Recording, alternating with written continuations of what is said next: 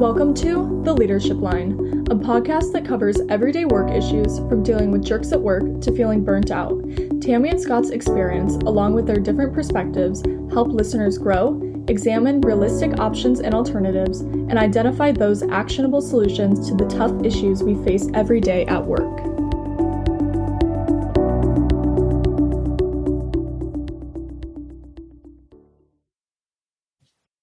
So Scott, in the book, there is a quote that says, "You cannot have the potential without curiosity." What do you mean by that? Well, I'm glad you directed that at me. I was going to say, I don't have to answer. I'm just going to sit back and let Scott totally and completely take over this. You can bask in my brilliance. Yeah, 20 minutes of basking. And what it really means, I'm listening to something else and multitasking as I am listening to Scott. Oh, so you're playing me. Ooh. Yeah. Okay. All right. Yes. Well, so great question. When we look at this, what we originally were talking about is the 9-box model that talks about performance and potential. So it's a model that organizations use to look at future potential for kind of the next generation of leaders in succession planning. And when we look at that, we say, okay, yeah, you have that potential, and we're speculating based on past performance. Does that person or could that person move up? But how can you measure potential? I mean, that's the question that all of our customers ask us when we look at using this 9-box model. Well, you're speculating. You heard Scott use that word, speculation.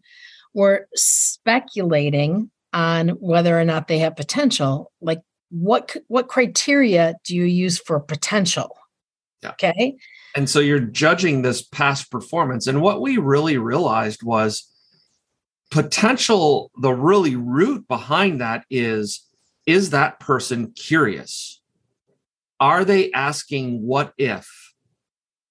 Are they experimenting? Are they trying new things? Underneath, that is what's going to drive growth. So think about this. An individual who literally, they go to a restaurant, they find a meal that they like, and they go to that restaurant and order that same meal over and over and over and over again. They're not curious about what else might be good on the menu. They're like, I'm going to go with the safe choice, right? That spot that says, this is kind of conservative. I don't want to pay $15 for a meal I don't like. All right. Think about the family that goes to the same vacation spot year after year after year after year. They have so much fun. They do the same things. They really, really enjoy it. Okay. But in both of those spots, they're not leveling up. Okay. They actually are saying, hey, I want to go with tried and true. And the problem with tried and true is we're not going to push the envelope. We're not going to shatter the status quo. We're not going to become more. We are going to be really happy and satisfied in the spot. And it's okay. Someone wants to be happy and satisfied in that spot, but it also means there's a really good chance that they're not continuing to grow, to move forward, to say that question that Scott said, what else? And so it is this piece that actually there is a way to figure out potential. It's, are you hungry? Are you willing to risk things? Are you willing to literally go, I don't know if this is going to work, but I can see and we'll find out and we'll learn from it? Or are you in a place where you go, I know if we do this, it will work and it will be fine. All right. There is an element of, when you look at curiosity, it's funny because we've used logically probably 6 or 8 times this week with different clients. Do you make assumptions? do you say, oh, this is what happened before, and this was the cause and effect, therefore it's always the cause and effect?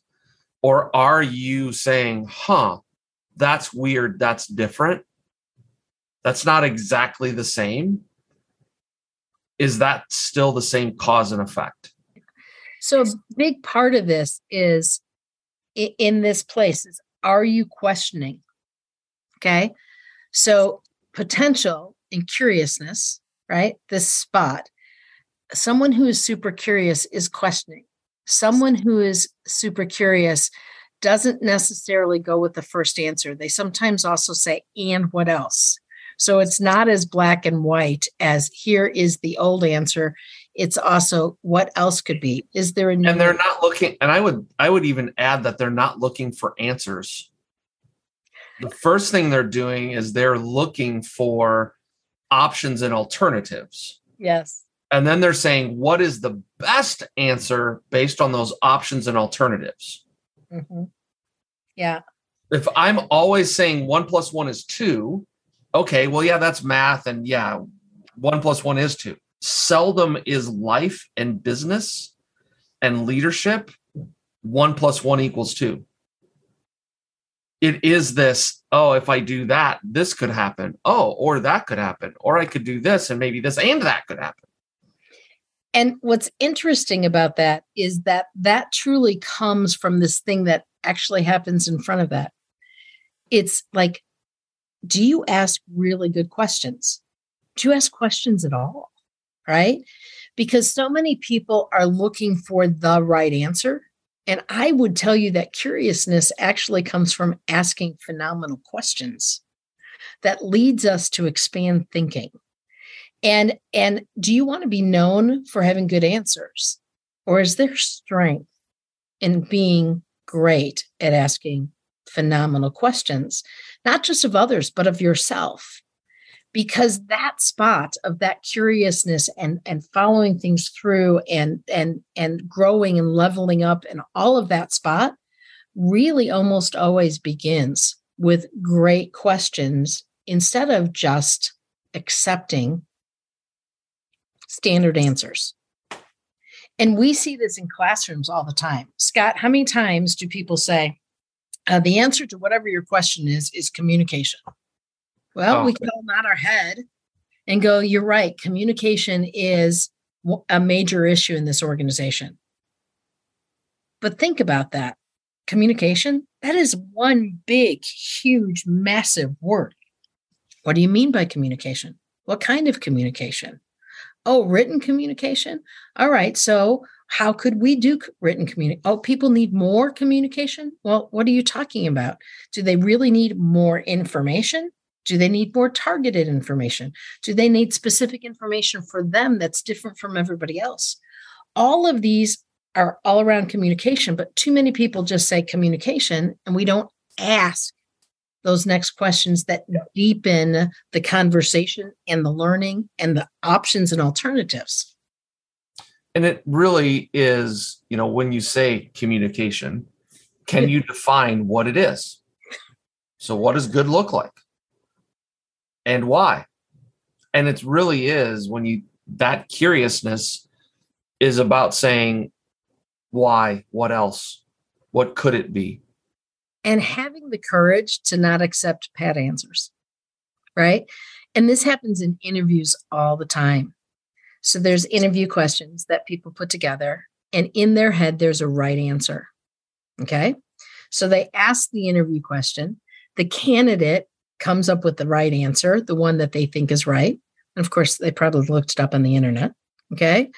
And in that spot, the interviewer is like, yes, they're the right person. Well, we don't know anything about this person other than they gave us the pat right answer for this question that is really typical in an interview. That's why I really don't think interview questions should just be, here it is. It's the first question that their answer leads to the deeper question, the question that forces them to go a little deeper.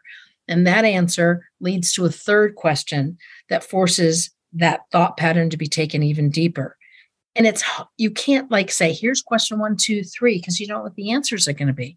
You have to listen And in that curiousness, listen and say, what? I need to understand that more. Keep talking, right? And you ask that next question that takes you to the next place.